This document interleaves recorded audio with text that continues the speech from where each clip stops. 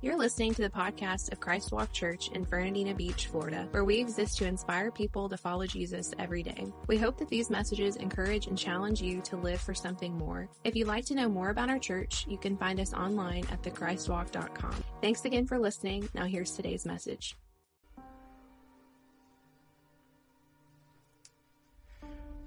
What is up, Christ Walk Church? How's everybody doing this morning? Happy Easter. It is so good to see all of you and be in the Lord's house this morning. I am pumped up about today and just excited to share in the celebration of our risen Savior and King. Have you ever been in a situation, maybe you're at a store or you go to buy something and you get up to the point of sale machine and now most of us, we don't carry cash very often, and so you swipe your card and you get that dreaded message, declined. And you look around really nervously and you kind of, be sure nobody's watching, and you swipe it again or you put it in again, only to get declined. And then if there's an attendant or if there's someone like you're at a cashier or whatever, and they try to do it in a hushed tone because I'm sorry, sir, but it seems that your card has been declined. Like, that's one of the worst feelings ever, right? Yeah? This happens because somewhere along the way, we reached a limit. Like if you're paying with your debit card, it's because there's no more money in the bank account. You have reached the limit, and that's a scary feeling. And perhaps a scarier feeling is that when you're paying with a credit card and it happens, it's because you've reached your limit the other way, and the bank is no longer going to let you borrow any more of their money. And if you're like me, you probably don't like limits all that much. You see them as an annoyance or as a hassle. And especially here in the United States of America, where instant gratification is king and overindulgence is a way of life, you and I try as we might to overcome those limits, even ignore them. But no matter what we do, life is just full of limits. Consider some of the limits you and I face on a regular basis. One of them is my nemesis. It's called the speed limit. Like, why can't I just drive as fast as I want to and everybody else get out of my way so that I can get to where I'm going, right? I've tried it that way. It doesn't end up well. It's blue lights in the rear view, a pretty hefty fine, and Saturday morning traffic school, and nobody likes that. Weight limits. Like in an elevator, you've gotten into a full elevator before and you've noticed a little placard there underneath all of the buttons that says this elevator supports a certain amount of weight. And all of a sudden you start to look around and play the game of guessing how much the other people in the elevator weigh. That's why I take the stairs. It's not because I'm healthy. It's because I don't want to plunge to my death like the Tower of Terror just because Phil couldn't lay off the donuts, for crying out loud. There's height limits. Like you've seen this like on the interstate, like going under bridges, overpasses, and it'll say, height limit. It'll give feet and inches and everything. Perhaps you've seen a truck stuck under one of those bridges, like the top gets stuck. It's hilarious. Unless you're the driver of the truck, then not so much fun. Even the things in our life that claim to be unlimited have limits. Like cell phones. How many of you remember back in the day, unlimited nights and weekends, right? Some of the younger folks in the crowd are like, what? Unlimited nights and weekends started at 7 p.m. Someone called you at 6:59. They're going to voicemail. You're waiting until 7:01. You're going to give yourself 2 minutes just to be sure that the free nights and weekends have kicked in before you call them back. And now it's unlimited data.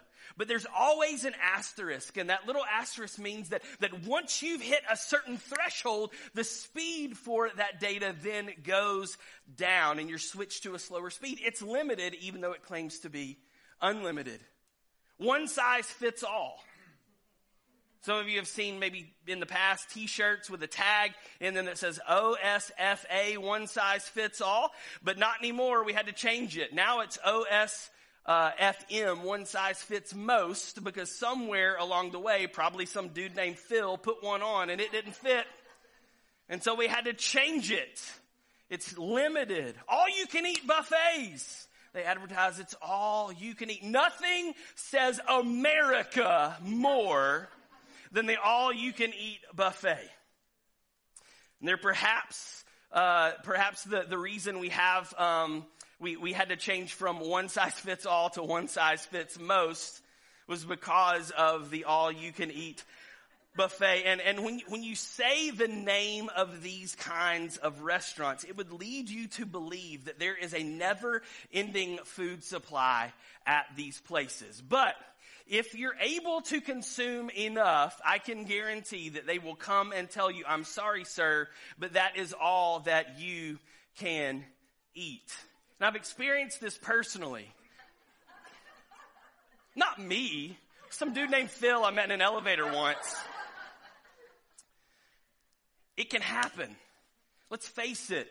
Whether we like it or not, pretty much everything in life has limits. Maybe you've said something like this: if I were only a little bit healthier, if I was just a little bit stronger, if I just knew a little bit more, if I was just a little bit older, if I was just a little bit younger, if I just had a little bit more money. Limits are all around us. And the question today is, wouldn't it be great if the best things in life, if all of the things that we wanted were unlimited? Wouldn't you love that?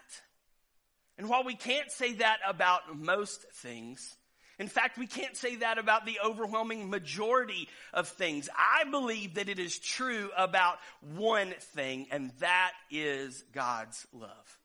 Today, we're kicking off a brand new series for Easter called No Ordinary Love, because the love of God is far from ordinary. And over the course of the next few weeks, we're going to take a look at what the love of God looks like, what our response should be to his love, and what that means for us when we do respond. And in the New Testament, in 1 John chapter 4, verse 8, the author tells us this. 3 very simple, basic words. God is love. See, this is where the concept of love both begins and ends. It's in those 3 words that we learn that love is central to God's character. Love is a very part of the makeup of God. It is woven into the very fiber of his being. Love is at the center of every one of God's thoughts, every one of God's words, every one of his actions toward us. The author of Hebrews in the New Testament tells us that God, through the person of Jesus Christ, is the same yesterday, today, and forever. And what this means is that love is not something that God was just once upon a time, or something that one day he will become or transform into. Love is something that he is, has always been, and forever will be. And therefore, to experience God is to experience love, because it is who he is. But there's a tension that comes along with that statement. God is love. And when I talk about God's love and the fact that he is the very embodiment of love, I often get asked one particular question.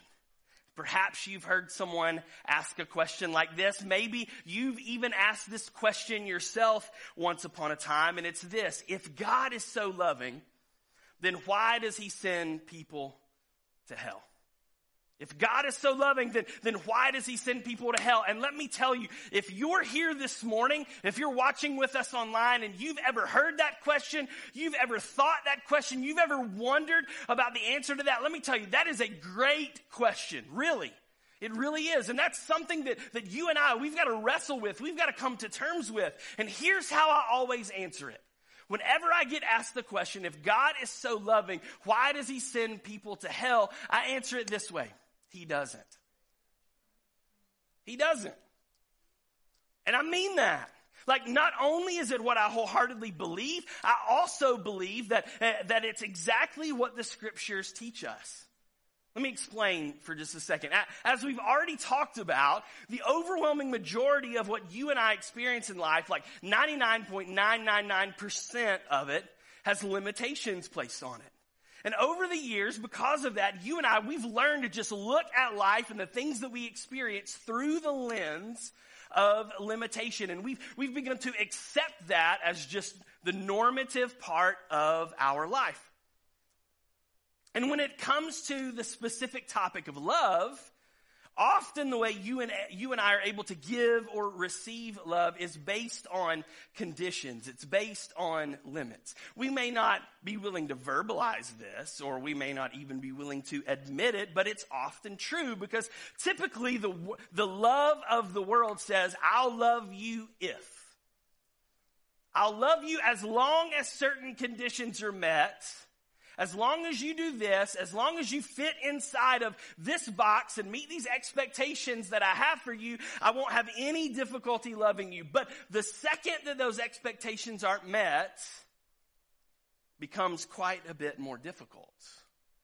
And the reason for this is because of the sin nature that you and I were both born with, which causes us to place self at the center of our own universe. And because of that, it makes it incredibly difficult, if not impossible, to be able to wrap our heads around the fact that God's love for us and his love toward us has no bounds. That he loves us so much that he gives us the power to choose for ourselves. See, here's the crazy part about God's love that's so difficult to understand. It's really two-faceted. The first part of it is that God loved us so much that he paid the ultimate sacrifice so that we didn't have to choose hell. In the Gospel of John, chapter 3, John writes, "For this is how God loved the world. He gave his one and only Son so that everyone who believes in him will not perish, but will have eternal life." God sent his Son into the world, not to judge the world, but to save the world through him. There is no judgment against anyone who believes in him, but anyone who does not believe in him has already been judged for not believing in God's one and only Son. And the judgment is based on this fact. God's light came into the world, but people loved the darkness more than the light, for their actions were evil. And all who do evil hate the light and refuse to go near it, for fear their sins will be exposed. But those who do what is right come to the light so others can see that they are doing what God wants. So the first facet of God's great love for us is that he paid the ultimate sacrifice so that we didn't have to choose hell. And the second part is that even when we don't choose him, he continues to love us and pursue us. Peter, one of Jesus' disciples, writes this in his second book in the New Testament. He says, "The Lord isn't really being slow about his promise, as some people think. No, he is being patient for your sake. He does not want anyone to be destroyed, but he wants everyone to repent." Repent is a fancy word that means to turn around and go in the other direction. He doesn't want anyone to continue on toward the path of death. Instead, he wants them to turn around and move toward the path of life that leads us in the direction of Jesus Christ. So based on these couple of passages, it's clear that God didn't want to have to judge us. That's why he sent Jesus in the first place, so that rather than being judged, you and I could be saved. And it's also clear that God doesn't want us to go to hell, and that he is being extremely patient and giving us every possible opportunity to make the right choice with our lives. And thirdly, it's clear that whether or not you and I receive judgment is based on whether or not we choose to receive the love of God and believe on his Son, Jesus, as Lord and Savior. So let it be known God did not create a bunch of robots who were programmed to love him. That wouldn't be love at all. Instead, out of the overflow of his love for his creation, you and I were given the power to choose for ourselves whether or not we would receive his love and decide for ourselves whether or not we're going to spend eternity in heaven or hell. It's as simple as that.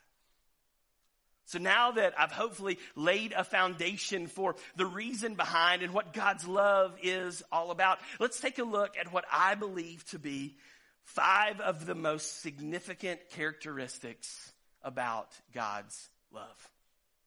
So if you're taking notes, you might want to write these down. 5 characteristics of God's unlimited love. Number 1, God's love is real. God's love is real. 1 John 1, verses 9 and 10 says, God showed how much he loved us by sending his one and only Son into the world so that we might have eternal life through him. This is real love. Not that we loved God, but that he loved us and sent his Son as a sacrifice to take away our sins. Let's face it. Nobody likes fake. Fake is off-putting. Fake turns our stomach. Fake is not something that we want to be around or that we want to interact with. We want things to be real. And for something to be real, there has to be substance. There has to be authenticity. There's an old phrase that says, the proof is in the pudding. You ever heard that? I wonder what flavor the pudding was. I don't know. But the proof is in there, whatever flavor it was. And what that means is that we need to examine it. We need to put it to the test. And when we take God's love and we examine it upon further, closer look at God's love for us, we see that it wasn't just something that he talked about. It was something that he took action upon and followed through with. Pastor Craig Rochelle says this. He says, God could have shouted his love from heaven, but instead, he showed it to us on earth because God's love is real. Number 2, God's love is relentless. God's love is relentless. Jeremiah 31, verse 3 says, long ago the Lord said to Israel, I have loved you, my people, with an everlasting love. With unfailing love, I have drawn you to myself. Whenever I read this particular verse, I think about those old Energizer battery commercials. You know, the ones with the pink bunny. He's wearing flip-flops, sunglasses. He's got a big bass drum in front of him. In those commercials, the toy with the knockoff battery brand would run down and fall over, but that pink Energizer bunny would just keep banging his drum. And the announcer would come on and say, nothing outlasts the Energizer. It keeps going and going and going. So you need to understand that before you were and after you cease to be, God's love was and will still be there. It's big enough to outlast your situation or your circumstance. You can't run from it without eventually running back into it. And it doesn't matter what you did last year, last month, last week, or last night. God just loves you. And he will stop at nothing in his pursuit of you with his love. It just keeps going and going and going. There is no beginning to it and there is no end to it. And wherever you are today, you are right smack dab, whether you like it or not, in the middle of his love for you. Paul writes in Romans chapter 8, he says, can anything ever separate us from Christ's love? Does it mean that he no longer loves us if we have trouble or calamity or are persecuted or hungry or destitute or in danger or threatened with death? No!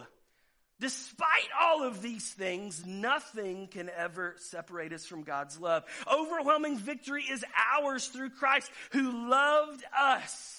And I am convinced that neither death nor life, neither angels nor demons, neither our fears for today nor our worries about tomorrow, not even the powers of hell can separate us from God's love. no power in the sky above or in the earth below. Indeed, nothing in all creation will ever be able to separate us from the love of God that is revealed in Christ Jesus, our Lord. His love is real. His love is relentless. Number 3, God's love is reliable. It's reliable. In Psalm 103, verses 8 through 18, the psalmist records, "The Lord is compassionate and merciful, slow to get angry and filled with unfailing love. He will not constantly accuse us, nor remain angry forever. He does not punish us for all our sins. He does not deal harshly with us as we deserve. For his unfailing love toward those who fear him is as great as the height of the heavens above the earth. He has removed our sins as far from us as the east is from the west. The Lord is like a father to his children, tender and compassionate to those who fear him. For he knows how weak we are. He remembers that we are only dust. Our days are like grass, like wildflowers. We bloom and die. The wind blows and we are gone, as though we never had been here. But the love of the Lord remains forever with those who fear him. His salvation extends to the children's children of those who were faithful to his covenant, of those who obey his commandments." When I think about his unfailing, his everlasting, his faithful, his remaining love, I think about that scene from Forrest Gump, where he was in the army and they were out in Vietnam. And it was right in the middle of monsoon season, and they'd experienced all kind of rain. Big old fat rain, little bitty stinging rain, rain that flew in from sideways, and sometimes even rain that seemed to come up from underneath. And in Forrest's company, there was enlisted another gentleman by the name of Benjamin Buford Blue, but his friends called him Bubba. And I can remember one night when Forrest and Bubba, they were getting ready to go to sleep, and it had been raining something awful, and there they were in the middle of that monsoon season out in the bush of Vietnam. And Bubba looked at Forrest and he said, "Forrest, I'm going to lean up against you, and you lean right back up against me. That way we don't have to sleep with our heads in the mud." Sometimes you and I are going to need something to lean up against so that we don't have to sleep with our heads in the mud. Sometimes we're going to go through a health scare. Sometimes we're going to face a financial crisis. Sometimes we're going to experience some marital trouble, or the loss of a job, or the loss of a loved one, or we're going to have to walk through a global pandemic. And I just came to tell somebody today that when the grounds of life turn into sinking sand, we can always count on God's love to be there as our firm foundation, because his love is reliable to us. And because of that, we don't ever have to sleep with our heads in the mud. It's real. It's relentless. It's reliable. Number 4, God's love redeems. God's love redeems. The Apostle Paul writes in Romans 5, verse 8, he says, "But God showed his great love for us by sending Christ to die for us while we were still sinners." And that word redeem, it's a fancy word that means to buy or to pay off, to clear by payment. And for the first 10 plus years of our marriage, Sarah and I were paying off this evil thing called a student loan. And I'll be honest, it was a fairly healthy debt, and the monthly payment was pretty significant, particularly at the beginning for a couple of newlyweds just starting out. But can I just tell you that I remember the day when I wrote that last check and put it in the mail. And I remember a few days later when I looked at the bank statement online and saw that the check had cleared. And I remember about a week or so after that we got a final statement in the mail from the loan company that had a big old red stamp on it that said, "Paid in full." The weight, the burden of that debt was gone. You know what? After that, another bill, it never showed up. They never asked for another payment. It was paid in full. It was finished. It was done. So you and I, much like that student loan, we've incurred debt because of our sin. And as debt is known to do, it's going to come calling for its payment. And in this case, the payment is death. But based on Paul's words there in Romans, when we were at our very worst, sinners, God gave us his very best by sending Jesus to die in our place. And today, you and I have access to a statement that says paid in full. And it is stamped with Jesus' blood because of his work on the cross, because of the Father's great love toward us. Our payment, the penalty, has been paid for us.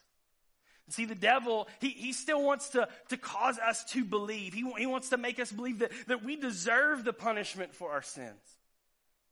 He wants to beat us over the head with our shortcomings and our past mistakes. But because of the work of Jesus Christ on the cross, that debt has been paid and it is finished. It is done. Nobody can come and take anything from you anymore because we have been bought with the price of the blood of the Lamb of God who was sent to take away the sins of the world, and it is paid in full. His love redeems. It's real. It's relentless. It's reliable. It redeems. And number 5, God's love restores. God's love restores. Ephesians 2. Verses 1 through 5 says, once you were dead because of your disobedience and your many sins. You used to live in sin just like the rest of the world, obeying the devil, the commander of the powers in the unseen realm. He is the spirit at work in the hearts of those who refuse to obey God. All of us used to live that way, following the passionate desires and inclinations of our sinful nature. By our very nature, we were subject to God's anger just like everyone else. But God is so rich in mercy, and he loved us, the dead. Disobedience to God, because of our sin, we became depraved. Our disobedience led to depravity because we continue to walk in disobedience. We were given over to our depraved minds, our depraved desires, those things that we wanted that moved us in a direction away from God. And because of that depravity, you and I were doomed. We were destined for death. That was the end of our story. That is where we were headed. And because of our doom, we were sentenced to die. But because of Jesus, the story was rewritten. See, here's what I know about dead men. Dead men have limits. Dead men don't walk, they don't talk, they don't breathe, they can't accomplish anything. They just lay there in their death. But death does not have to be our destiny. Your story can be rewritten today. And it's what Jesus came to do. But because of God's unlimited love for us, you and I, we don't have to stay dead. We can gain access to unlimited life through Jesus and his resurrection from the grave. This is what it means to live for something more. We talk about that a lot around here. Maybe you saw it on one of the big banners out front. This is what it means to live for something more, that we don't have to accept death as the end because death has been defeated. And what that means for you and me today is that this life and all the limitations that come with it, they don't have any hold on us. What we see here in front of us, it's only temporary. This is the message of Easter. This is the hope that you and I have in Jesus. Easter tells us that what is dead doesn't have to stay that way. It can be brought back to life. Because of God's unlimited love for us, you and I can have unlimited life. Because of his unlimited love for us, you and I can have unlimited life. But here's perhaps the greatest truth of God's love. Even though it's limitless, if we choose not to receive it, we make it out to be worthless. I'll say that one more time. Perhaps one of the greatest truths about God's love is that even though it's limitless, if we choose not to receive it, we make it out to be worthless. His love doesn't matter if we won't accept it. I can remember when I met who eventually became my wife. Think about it. I was asking her on dates, and she kept turning me down. If I was bringing her flowers and chocolate, and she kept throwing them in the trash. If I got down on one knee holding a diamond ring and asked her to marry me and she said no, we wouldn't be in this position here today nearly 17 years later. That's how it is with God's love. It only matters if we choose to receive it. He's pursuing you with it. He wants you to take hold of it. He wants you to embrace it and bring it into your life today. And today you can receive that love by simply choosing to live his way instead of your own, exchanging your desires for his desires for you. Start following after his plan instead of your plan. Today, you don't have to choose to spend eternity in hell separate from God. But instead, you can choose to receive his love with open hands, with an open heart, by simply surrendering your life to him. And you can walk out of this place. You can close out this browser having the security and knowing that once your time on this earth is done, that there's still more to look forward to. That the best, because of Jesus, the best is yet to come. That we'll be in heaven with him forever and ever. And maybe you're here today and you've been dead in your sin and you're ready to step from death into life for the first time.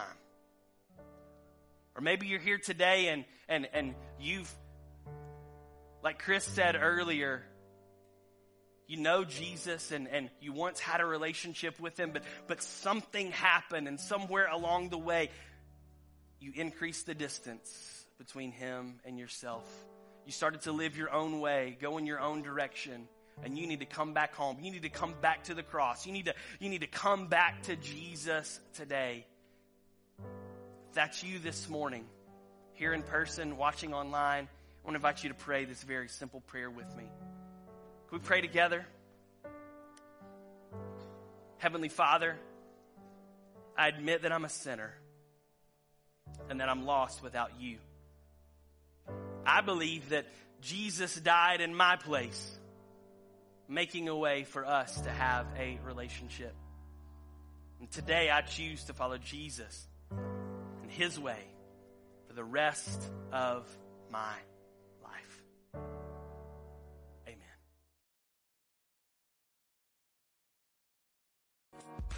We hope you enjoyed this episode of the Christ Walk Church podcast. Don't forget to subscribe so you don't miss out on future episodes.